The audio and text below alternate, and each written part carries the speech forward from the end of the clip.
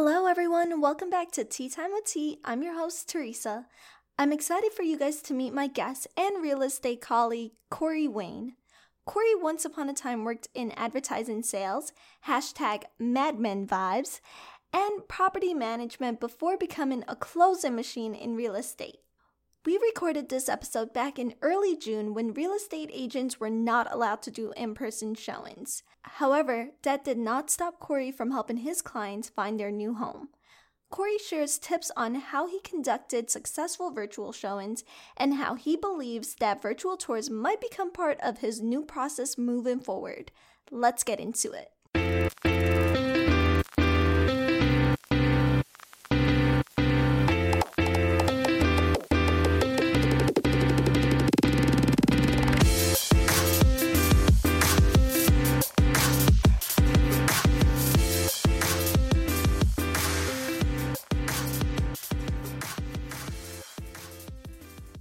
Hey, Corey Wayne, welcome to Tea Time with Tea. Thank you for having me. I'm very excited to be chatting with you today. I'm excited for a little chat, and we're going to jump right into it right now. Clearly, we both work at the same real estate company, Triplement. Love them. Shout out Triplement. And I kind of wanted to know, well, not kind of. I want to know, what were you doing prior to joining Triplement? Were you always in real estate, or were you doing something prior to real estate? Yeah, so, if you want to go back all the way to all of my jobs, my very first job was in advertising sales at a local TV station in Knoxville. I did that for about 6 months after graduating from college and then moved to New York to do real estate. So I've been doing real estate in some capacity in New York City since 2013. That's a really long time. I was still in college in 2013 trying to figure out what am I going to do with life? What am I trying to do? How did you get into the sales position? Because real estate is sales, and you started at such a young age in your sales position in Knoxville. So tell us a little bit about that. That's a great question, actually. I've never had that one. So my dad was a salesman, and so I just kind of grew up around, just having that as part of my life, and it's kind of just what I always knew, and never did I ever think I would be a salesman. But it just kind of came naturally to me. I used to do fundraising for the Fraternal Order of Police back in Knoxville. That was one of my first sales jobs. If you're familiar, it's just basically calling people, asking for donations. They help fund, Christmas gifts and things like that for underprivileged kids in the Knoxville area. And so a very early on job, I was basically cold calling for donations. And I think that was the very beginning of my sales training and sales skills development. Yeah, a lot of people feel very uncomfortable about cold calling. And I'm personally one of those people that I'm I don't care who it is. I'll get on the phone. I don't care if they hang up. How did you feel getting into that, doing cold calls? Yeah, it definitely took some practice, right? And building some tough skin around the hang-ups and the no's. But just like I said, my dad was there. The job was at a company he worked at as well. So he was there to constantly just remind me, just keep going. Not everyone's going to want to donate. Not everyone's going to want to support. And don't take it personally. And that's kind of the mentality I've tried to carry with me throughout real estate sales as well. And, calling landlords and clients alike and not taking anything too personally when it doesn't work out. For sure. I think something as in being part of a good cause and delivering gifts, being able to provide gifts for kids. I'm how could you say no to that? I know, right? On the real estate end of things, I get how it could get a little dicey sometimes. How did you get my number? How do you know my address? It's so that's always fun to try to navigate. And do you have tips on cold calling for someone who's new and starting out and kind of getting their feet wet in the industry in that way? I think it's important to be polite when you're cold calling. It's abrupt, and no matter how you look at it, whether you know the person or not, calling someone out of the blue can feel very abrupt and catching people. No one wants to be caught off guard, right? So I always like to start my conversations with hi, like say if you know their name, usually you do, but like say their name, confirm it's them, and then just ask them if they have time to chat. And I think that's kind of the first step to opening that door to a conversation where everyone feels comfortable. And if they don't have time to chat, then confirm a time when they do have time to chat, right? Because whether they have time now, they'll have time at some point to chat with you. And I think it's just getting that buy-in from them initially is the first step. Secondly, and if they don't want to chat and if they never want you to call again, like the key thing is just don't take it personally, right? Like there's other people out there that you can help. And at the end of the day, we're just trying to help people with their real estate needs, right? Like we're providing advice, we're providing services. And if they don't want our help, then they don't want our help. Right. There's plenty of people in New York City that we can help with those things. Yeah, just kind of keep rolling with the punches. And I love that you said, just being polite, because that alone goes a very long way of just picking up the phone and saying hey, how are you? And kind of going from there. Going back to 2013 and you move into New York, tell us a little bit about your move to New York and why why you wanted to get into real estate in particular. So I worked in the TV station, as I mentioned. I had a friend / intern who worked with me there. And it was really her idea to kind of uproot our lives from Tennessee and move somewhere else. And just like through casual conversations, we had chatted about it. We chatted about going to LA. We want to go to a big city. We don't want to be in Knoxville, Tennessee, right? And so I just started looking for jobs on Craigslist, which was, where we found jobs back in 2013 mostly. And, advertising sales isn't really something that I could break into in New York City because I didn't know anybody, right? Like I don't have anyone at CBS. I don't have anyone at ABC, at those big affiliates, which is what I was used to doing. But I'd always wanted to be in real estate, from an early age. When I graduated high school, my goal was to be a real estate agent. I liked all the aspects that come along with being a real estate agent. And, my girl was like, no, you're going to go to college. And I was like, okay. And then, back then, my mind wasn't oh, well, I'll go to college for real estate because I didn't think that was an option. Yeah. Yeah. So I went for journalism, which led me into advertising sales. And then once I decided to move to New York, I was like, well, that's the perfect opportunity for me to get into real estate, to follow my passions. It's the best, biggest, most diverse and dynamic real estate market in the country, possibly in the world. And it's why not do what I love to do there, where I'm constantly challenged and have all these endless opportunities, which it seemed like at the time there were endless opportunities in real estate because all of the real estate firms on Craigslist are posting, and it's basically if you're willing to work 7 days a week and you're willing to work hard, we will hire you. And at 23 years old, that was my mentality. I was easy enough. I'll be there. And, had no idea what I was getting into at the beginning, but eventually kind of grasped onto it. And what I'm still here doing today. Tell us a little bit about your real estate experience when you were first starting off in 2013. Because the way that I'm kind of thinking, I'm whoa, advertising sales, that sounds so cool. And maybe it's the mindset of watching Mad Men and yeah, which I love. So kind of going from that into real estate for the first time and experiencing it. Yeah, tell us a little bit about what that was like for you. So when I first got here, I did the real estate course, that was my day-to-day for an entire month to get my license. And, when you're doing that, different firms will come in and they'll talk to you and they'll basically try to recruit you from the classes. And being from Tennessee and being very family oriented, I ultimately chose to go with a smaller firm where I felt I would kind of have more one-on-one attention and, more guidance into what I needed to do and what needed to be done. And so I chose a small firm in Chelsea, and absolutely no guidance at all.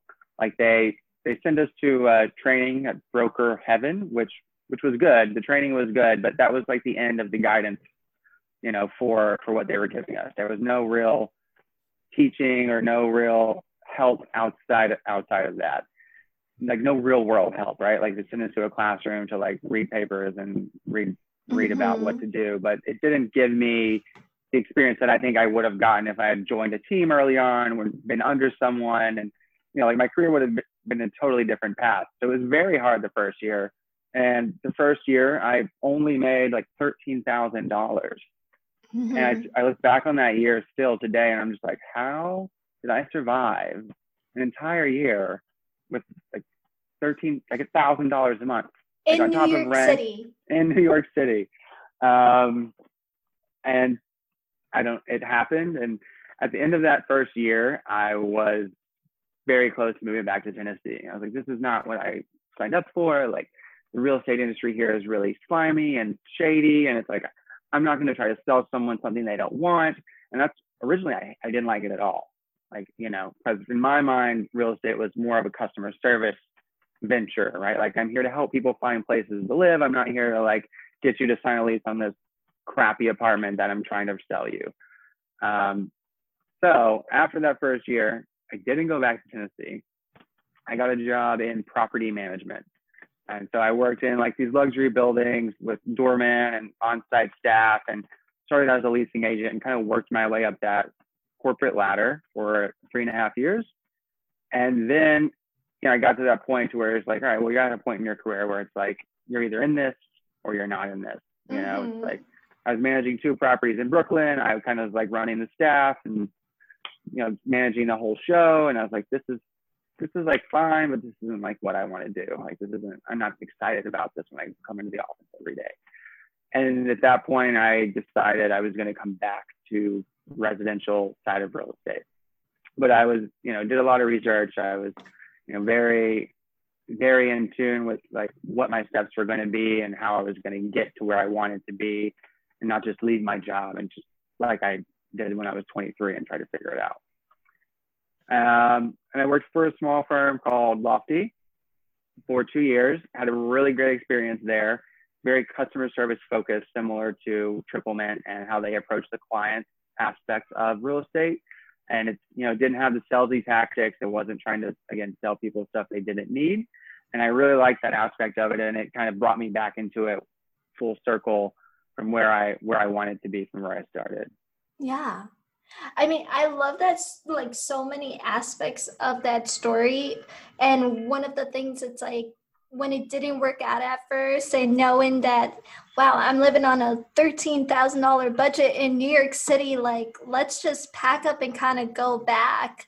But falling back into sales, which you were already doing from before, and then coming back full circle and just kind of not giving up on the dream almost of knowing from a young age, like, real estate, that's what I want to do, and kind of not stopping. What do you think was like the biggest motivation for you to keep going? Money.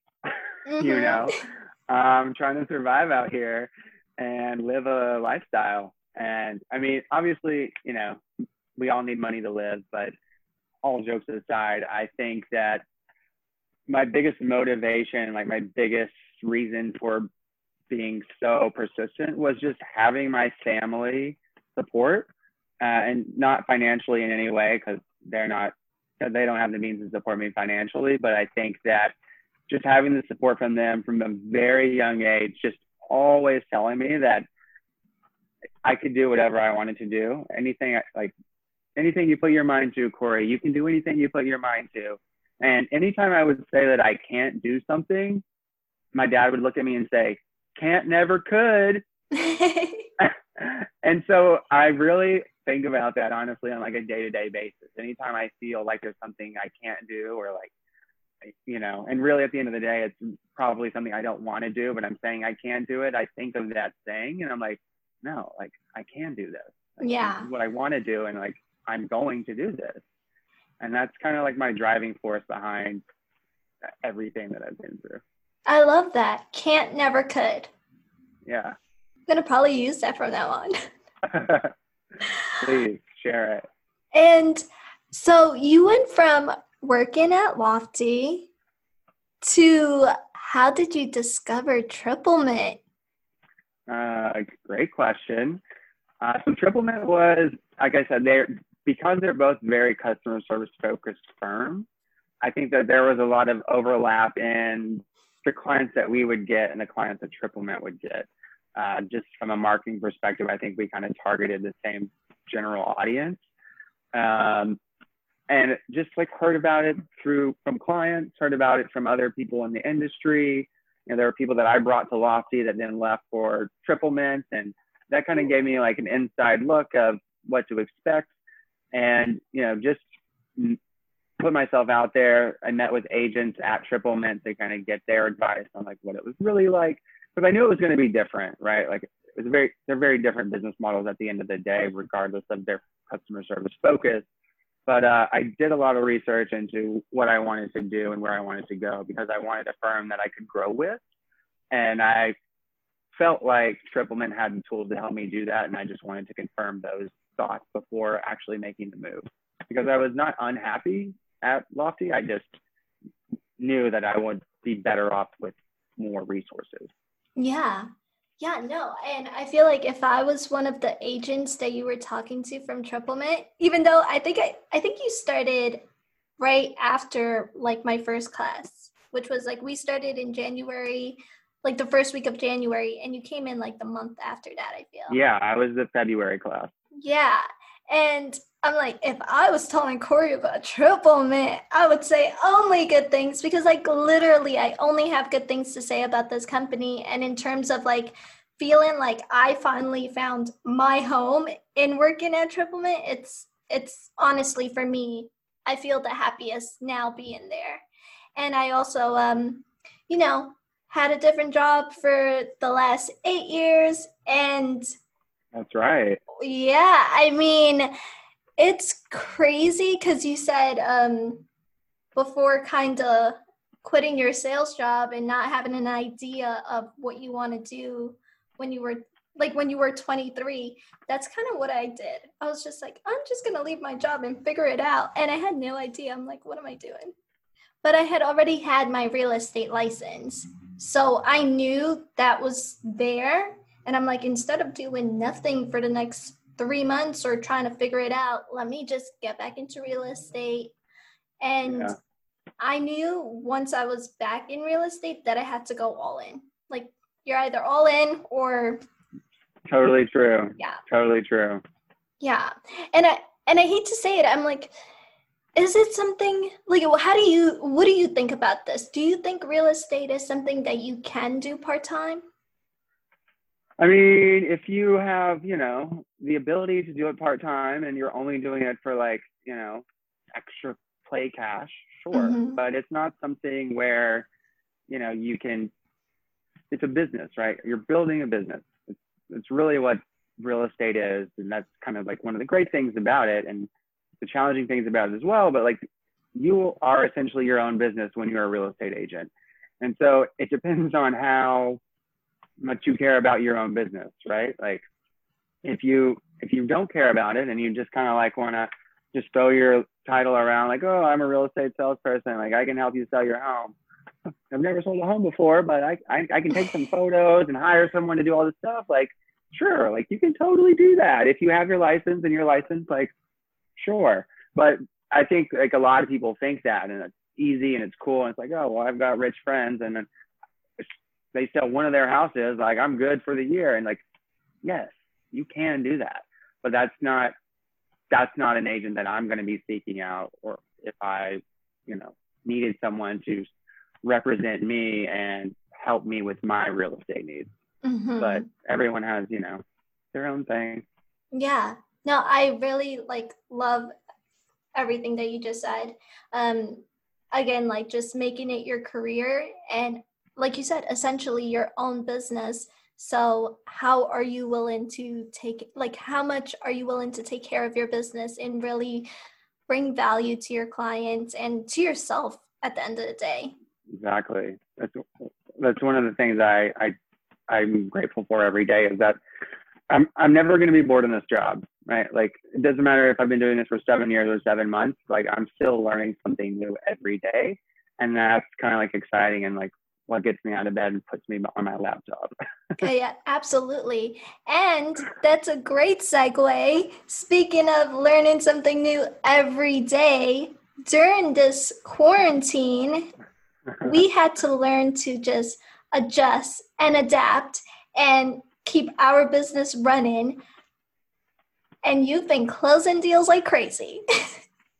So I want to know your secret sauce. How have you been doing it? And if you could walk, agents that are listening and are curious about virtual showings and how to get a transaction completed, like start to finish, like what were you doing? All right. Well, I appreciate the kind words, first off. I think that it's really, and this is real estate, whether it's virtual or whether it's in real life, it's all about setting your client's expectations and then either meeting them or exceeding them, right? It's very most basic level. I think that's what it's about. And so from the initial calls, when, just like all of us, we were still getting calls. People need to move. Just because quarantine is happening doesn't mean everyone's life is stopping. And I just, let them know very early on, like, are you comfortable making a decision on a virtual tour? Because we are not allowed to show places in person. It jeopardizes our real estate license, and we could potentially be hit with a fine of $10,000. So I need to know that you're comfortable making a decision based on the video tour before we go to the next step. And again, just like the phone call with the cold call, you want to get that first buy-in from the client, because if you don't have that first buy-in, then they're not going to feel comfortable, and then you're not on the same page. And you just have to start off on that right foot, having everyone on the same page. And I think that's really like how I do it. The secret sauce is just creating those expectations and making sure you're clear, you're concise, you're communicating. This is how it's going to work. This is what we're going to do, and just making sure that you're following through with everything that you say you're going to do at the same time. Absolutely. Absolutely agree with you on that. And that was like my motto also going into it, was just being very crystal clear. Are you okay with sight unseen? And then they were like, what does that mean? And I'm like, let me tell you. But no, I think you killed it for the last how many months have we been in quarantine? Almost three now, months? Right? March, April, May, June. March to April, April to May, May to June. Yeah, 3 months. Yeah. And are you excited that June 22nd? Oh, and I always said don't date myself on the podcast, but are you excited about getting back out into the real estate world, or have you become comfortable doing virtual showings? Do you have a preference now? I definitely miss being out and about and seeing places in real life myself and talking to people in real life. That's, again, part of what I like about this job is its customer service aspect of it, and meeting new people, and, just being able to learn from new people. And I really enjoy that aspect of it. Like, I think you don't have to enjoy that aspect of it to be successful, but that is part of it that I like about it, which is why, that whole property management portion of it just wasn't for me. Like, I was in an office by myself most of the day, and it drove me crazy. So I do miss being out there with people, but I do also appreciate how the industry has come together to make virtual tours intuitive and, just very, I think it's going to help the industry overall, right? So instead of us going out and seeing 7 places in person and spending 2 hours doing that in 90-degree sun, maybe we see 7 places on our virtual tour in advance, and then go out and see your top 2 or 3 options in real life and save you some time. that would be my hope. But I also know that the real estate market here moves so fast that videos may just vanish as soon as we're able to show in person again. Absolutely. So I'm excited to kind of see how quickly it bounces back to, apartments going within 2 hours, because that's usually what we see in the summer months in the market here. Absolutely. To be honest, like I feel like I've already started seeing it where, especially when it's those like really, really great deals that you have your Astoria apartment for $2,000, but you also have a balcony, which is like, wait, what? Something like that. The minute it goes on, it's like 15 minutes later, it's gone. Maybe not 15 minutes later, but it does move very, very quickly. Are you ready for some rapid fire questions? I guess I have to be, right? Yeah, you do have to be. And again, I'm going to do this off the cuff this time, which is going to be interesting. So I'm going to start. All right, give me some good ones. Since I just learned that you're from Knoxville, Tennessee, tell us your favorite part of growing up in Tennessee. My favorite part of growing up in Tennessee was definitely just playing outside. And my family had like 89 acres and the rural part of Knoxville. And so I just appreciate having the time when I was a kid to have nature all around me and just play in the dirt and the mud and just be outside and just be a kid. Like that was the absolute best part of it for me. Absolutely. I think growing up in New York, I grew up in Ozone Park, Queens, and the sidewalks are paved, so it's concrete. And so it's not much rolling around in any dirt. You're definitely getting like bruises and cuts if you fall.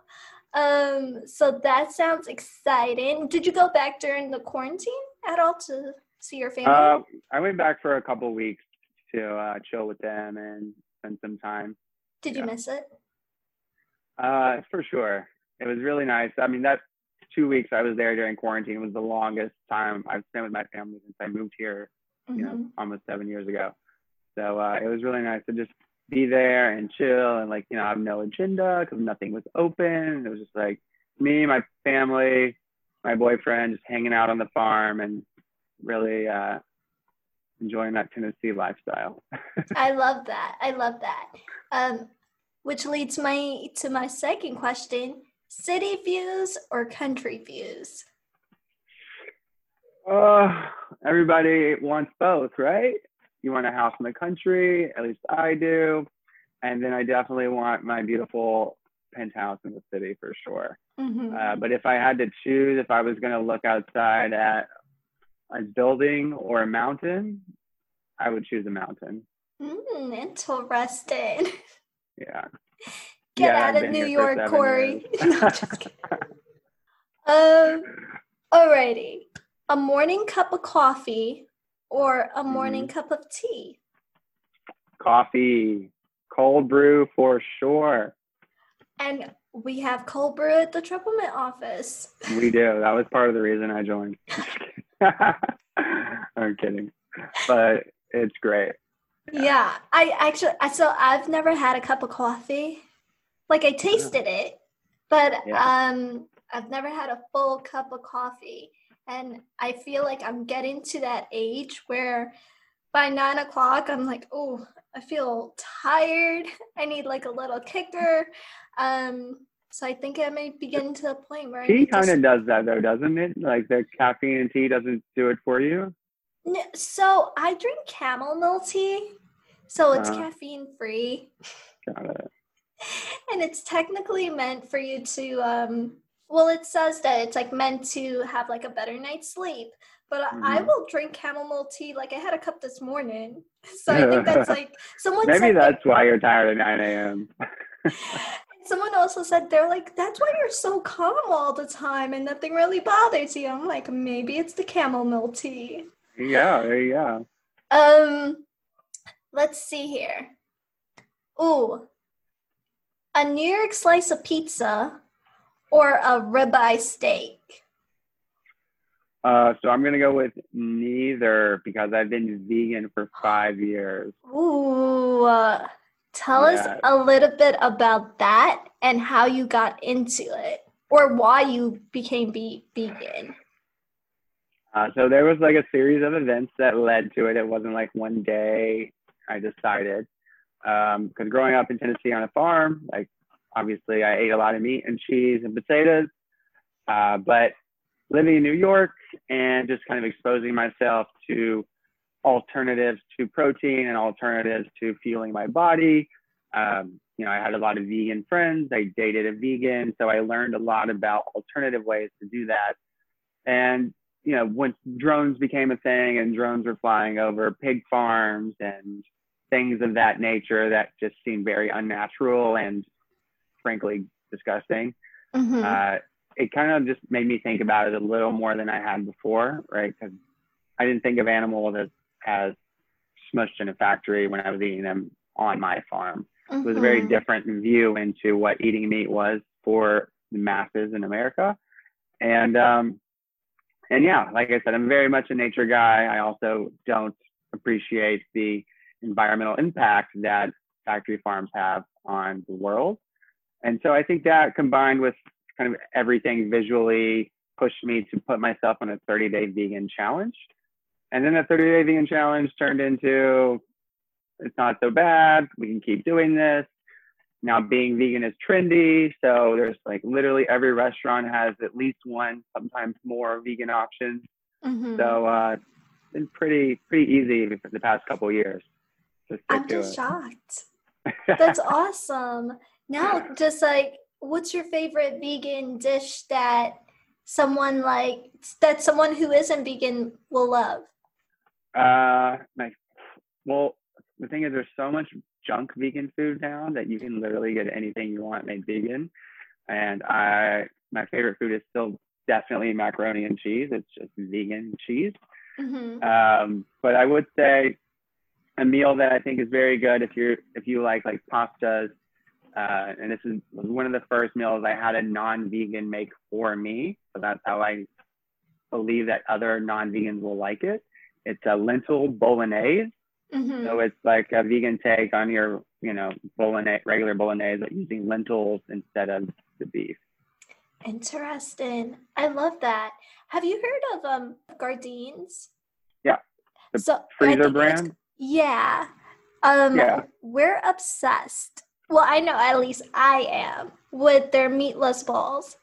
It's so Mm. good. Oh yeah. So between having that, we'll do like meatless Mondays just to, Cute. be good. Yeah. Switch it up. And it'll be the meatless balls with pesto pasta. And I'm like, okay, maybe we can do it also. So baby steps Yeah, for exactly. us. It was baby steps for me too. Dairy was kind of the first thing I cut out because of like lactose. We Mm-hmm. don't agree. And then eventually it was the meat, cutting out the meat. But I love those meatballs. You're probably healthier than me. I eat them on like a toasted hot dog bun, kind of like a sub, like a meatball sub, Yum. a little marinara sauce on top. So good. We have to try that. We still haven't tried it in the marinara sauce. We just kind of like heat them up regular and have it that way. But super exciting. So cool to know. There is one question that I love to end with, but before I do that, if you could pick one area in New York City that best describes your personality, what would it be? I would say it's the East Village for sure. Another East Village. I'm going to tell you right Yeah, now. Spencer said that. Bridget also said that. So right now I have 2 for 2. 3 for 3. Wait, hold on. I think Luis was also on the podcast, but Yes, did he say East Village? I can't remember. It might be 3 for I 3 feel or like 4 for I 4. feel like the East, like you can't not relate to the East Village almost, right? Like Mm-hmm. it's so much fun. It's very funky. It kind of has like this vibe that like anyone can get into it. It appeals to a lot of different people. Uh, Amazing restaurants. It's it just kind of has like everything kind of going on. Yeah. And that's what I like about it. My very last question for you is, when you're feeling down or lazy, what is the one thing that motivates you the most? And you kind of said it before. I'm like, it's coffee, or I was gonna say the saying that your dad says. Yeah, no, that doesn't motivate me. It just pushes me through when I feel defeated. Mm-hmm. But yeah, I would say, well, during quarantine, it's been more difficult to find those motivators, right? Because normally my motivator is getting out of the house and like engaging with people and having those one-on-one or one-on however many people kind of interactions. And that was kind of like the motivator for me in general, is just getting out there and seeing places and seeing people and just going through the motions of that. But definitely I'd still stick to coffee. Like when I'm not feeling like doing anything, I'll drink a coffee and I will do all the things in like 2 hours. Yeah. Wait, but like, so when did you start drinking coffee? I'm just curious. Yeah. I hated coffee growing up. It was not something that was introduced to me at a young age. I started drinking coffee when I started working in property management. Mm-hmm. So I think it was like a combination of the stress of the job and real estate and just like constantly having to be on, because as a leasing agent, I could have had 15 to 20 tours a day, right? Like 30 minutes to 45 minutes each person, back to back to back on a Saturday or a Sunday. Like you need a coffee for that. Mm-hmm. There's like a level of like enthusiasm that you must maintain for that 5-hour shift. And it's like, oh my God. So yeah, I'd say that's when I started with coffee. I started out with like a chai latte, and like worked my way up to like cold brew black. Wow. Yeah, I do have to say I love the smell of coffee. And I think that's probably what keeps me up, because my boyfriend has like a cup every day. But damn, I need that energy.